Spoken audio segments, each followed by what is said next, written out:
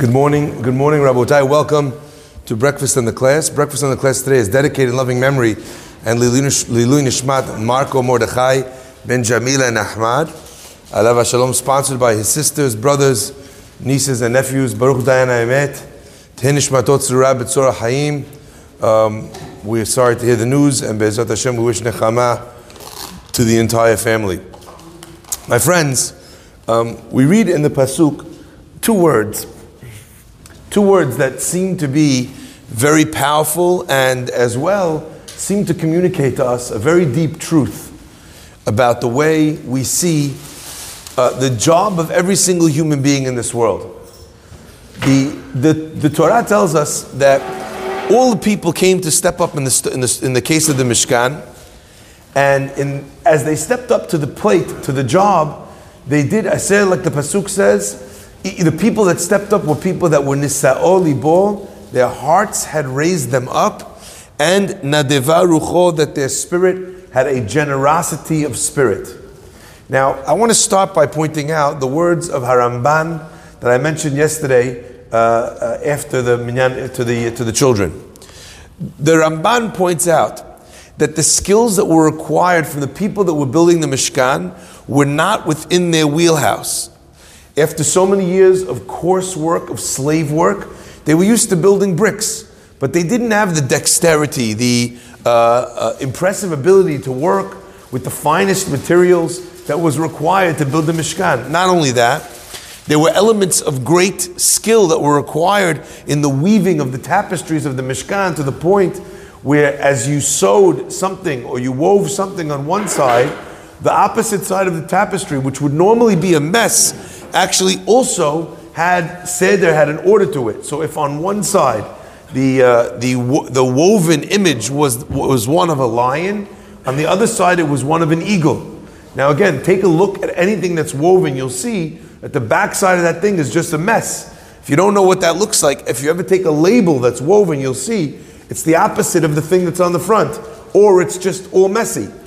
But that it should be not just coherent, but something else entirely, made up of the inverse of what's on the front side, is something that requires a tremendous amount of skill. You can't get that in a factory in China, okay? And yet, my friends, the Jewish people were creating it. How did that happen? How was that possible? And the Ramban actually says something that's magnificent. He says it wasn't possible. It was impossible. It was just the fact that when it came time to build the Mishkan, to sanctify God's name, the Jewish people, after having received so much from Hashem, they wanted so bad to do something that Borei Olam performed a miracle for them, that they were able to do something that was far out of their wheelhouse, way beyond the capacity of what they could afford to do. Baruch atah Adonai Eloheinu melech haolam, she'akol nהיה b'dbaro. Now that idea, this concept, that a person who has desires, who has dreams, who has goals for something that is outside of the possibility, of the realm of his possibility, that Borei Olam helps him achieve that thing. Not only is it a beautiful idea and a nice sentiment, it makes you smile, it makes us realize that we're going about our lives and our dreams in the incorrect way. The Sifarim tell us, Chayav Adam, a person is obligated to say to himself, Matai yagiu ma'asai, when will my deeds reach the deeds, the miracles, the wonders, the mitzvot, the midot, the nivu'ah of Avraham, Yitzhak, and Yaakov. Now look, if I could compare, sometimes I say I wish I could be half the man that my father is. Those of you who know my father will know that that's not a small feat, right? A lot of people, 20% is good, we'll take it. Whatever we can get, happy to have it, right? That's what's it called? That's what the Gemara says, that from one generation to the next, there's a yiridata dorot. If they were like angels, we're like men. If they were like men, we're like donkeys. That's what the Midrash says. So here we are looking at a person, and the Ma'amar Chazal doesn't say a person can say, but Chayav Adam, a person is obligated to ask and demand of themselves, when will my deeds be the deeds of Abraham, Yitzhak, and Yaakov? Did you ever think to yourself, what do we think? Hashem, on Yom Kippur, we go like this, we say, Hashem, you know what? I'm going to get up 7 minutes earlier. I'm going to try to be more on time to tefillah. Maybe I'm going to set aside 30 minutes a day, right? For Talmud Torah. I'm going to have a class for, so I have Kiviyat Itim. We take on these very small things. And you know what? No one is saying that that's a bad thing. Because if you don't take on small things that are big enough, that are small enough for you to be able to manage, you won't do anything at all. But Rabotai, it is not a contradiction to take on small things and to dream of big things. I'll give you an example. Let's say a person wants to build an internationally held and traded company. He wants to be able to manufacture goods in the cheapest places. He wants to be able to distribute them, to ship them here, to sell the goods to all the different stores. He wants to be able to build a brand, to make commercials on the TV and on social media. There's 1 trillion jobs in that process. And the only way you'll achieve that is if you take it down into bite-sized chunks and you fulfill one task at a time, you find the right person for that task, and that's how you build. So there's no question that if you dream big but act small, you'll go very, very far. But what we're learning over here is that unless you dreamed big, you don't ever merit to get big. Even if you do big things, even if you try and take on outsized things, if you're not dreaming, if there's no massive she'ifa, you're not getting anywhere. And what I found was so interesting is it doesn't say that you know who built the Mishkan. People who had big hearts and people who had big neshamot. And also this guy, his name is Van Cleef. This guy whose name is Graff. Another guy whose name is De Beers, right? It doesn't say that they had people that were naturally gifted as jewelers, naturally gifted as weavers, and also some other people. If you look at the NFL or the NBA or Major League Baseball, there'll be people who did not try hard and got there. There will be. There'll be people whose gift is natural. They, if you didn't pay them an exorbitant amount of money to play basketball, they'd be playing basketball on the courts, in the streets of their neighborhood, with or without a salary. They love the game, they excel at the game. Mixed in with the natural ability is other people as well who fought very hard to be able to perfect themselves. So you have a mixture of both. But when it comes to building the Mishkan, it actually doesn't say that. My friends, that's the concept over here.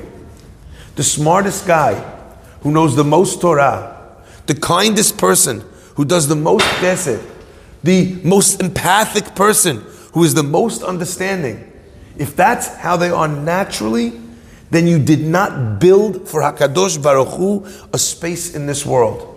Why? That space was a space that God carved out already for himself. He touched this person with the gift and the touch of the divine.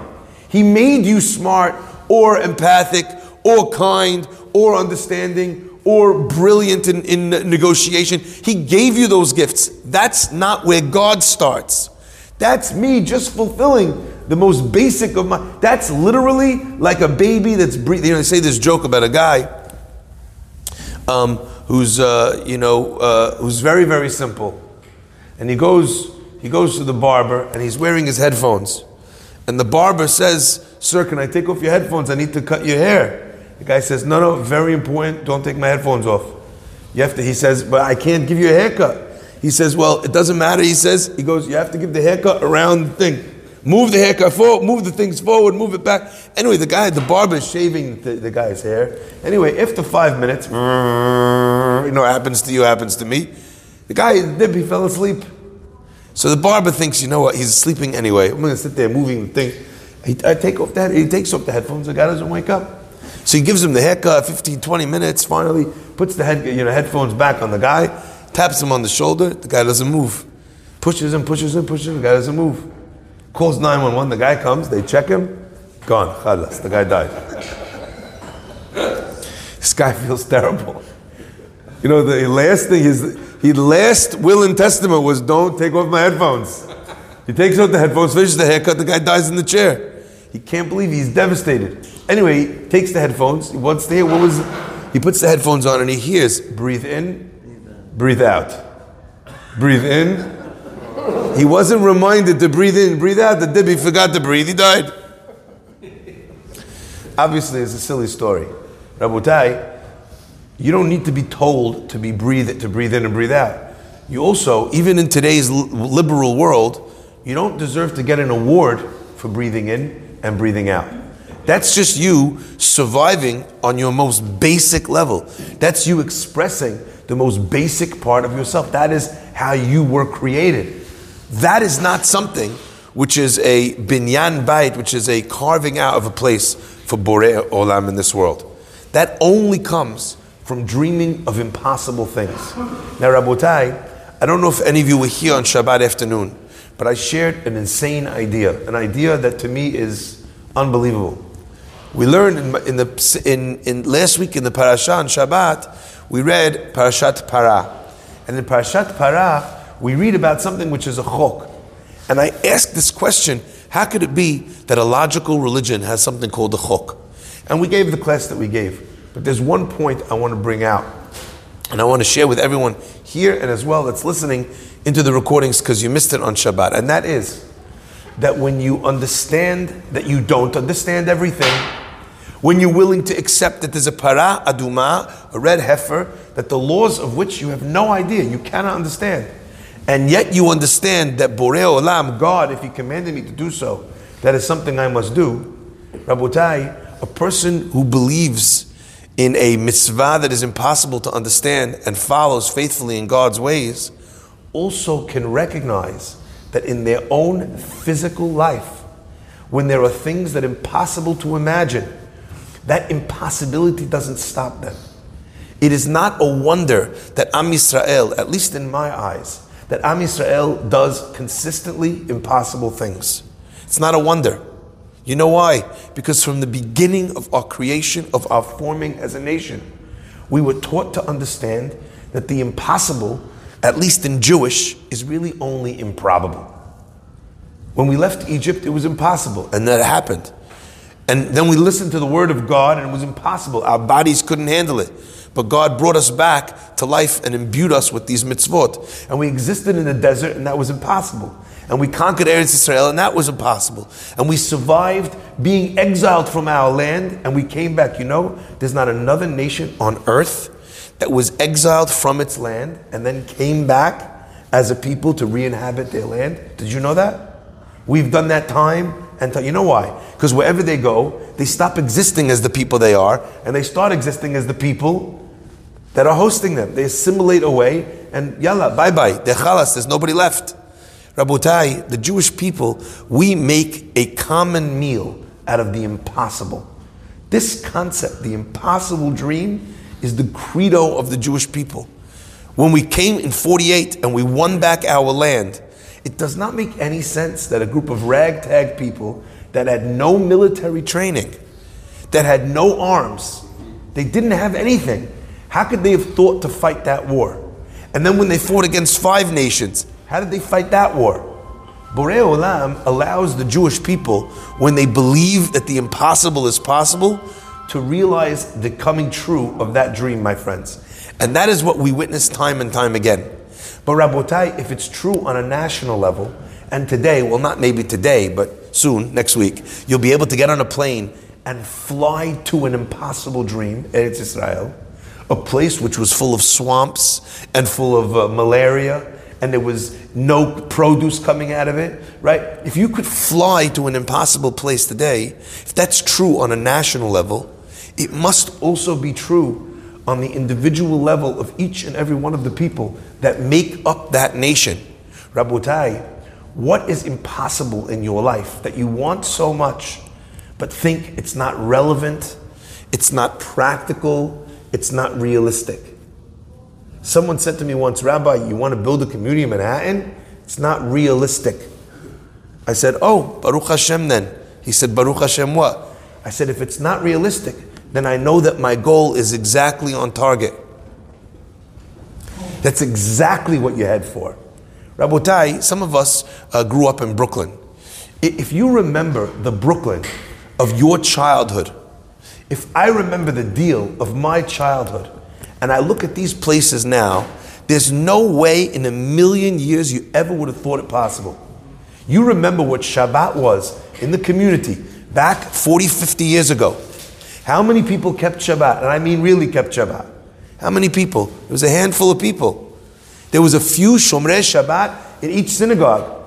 Today, the fact that the vast majority of the community is keeping Shabbat by and large, I'm not saying they're keeping it necessarily to the highest degree, that they didn't put on the radio and listen to some music. I'm not saying that they're keeping it, the highest, they didn't use their phone at all. But at least by and large, they're attempting. They're not opening their businesses on Shabbat. They're coming to shul, filling the Beit HaKnesset. I remember when I was a child, when we had to call every single week before Shabbat, every single day to get a minyan. My father had to send me on my feet. At 6 years old, I would walk from house to house to pull a minyan together. And now my father has 2 buildings. Rabotai, this is the concept that we learn over here. You want to understand who builds a Mishkan? It's not a person with natural talent. It is only the people. Nisa'o libo nadeva rucho. So Rabotai, where are you going to put that effort? If you had a gun that had an impossible bullet that you could fire at something and it would make the impossible possible, what would you fire it at? Would you fire that bullet, sorry for the example, at your wife to have impossibly a good, civil, happy, loving relationship? Would you fire it at your children? What would you use your impossible to possible bullets on? On the relationship with your kids? Would you walk into the synagogue, to the library over here? The books that you always wanted to be able to learn and to understand, would you fire it at maybe Daf Yomi? Take your shot, Rabotai. The only thing we see from this parasha is that the ones that do that aim, that try, wind up achieving tremendous things.